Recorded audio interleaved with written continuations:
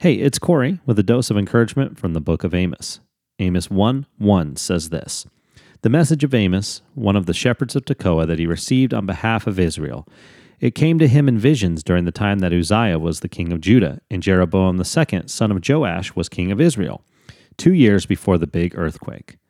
While it may seem that there's nothing profound on the surface of this verse, there's a simple phrase that really hit home with me and kind of stood out. It says Amos was one of the shepherds. Often when I think of the kinds of people that God might choose to speak through, I kind of think of missionaries or famous evangelists, professional Christians, workers, people who are qualified, who get paid to teach and preach the Word of God. But Amos wasn't one of those professionals. Amos spent his days herding sheep and working around fig trees in the countryside.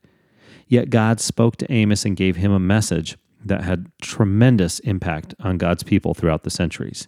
It encourages me to know that God still chooses to work through all of us, regardless of our popularity, qualifications, or our economic status, to take His message into the world.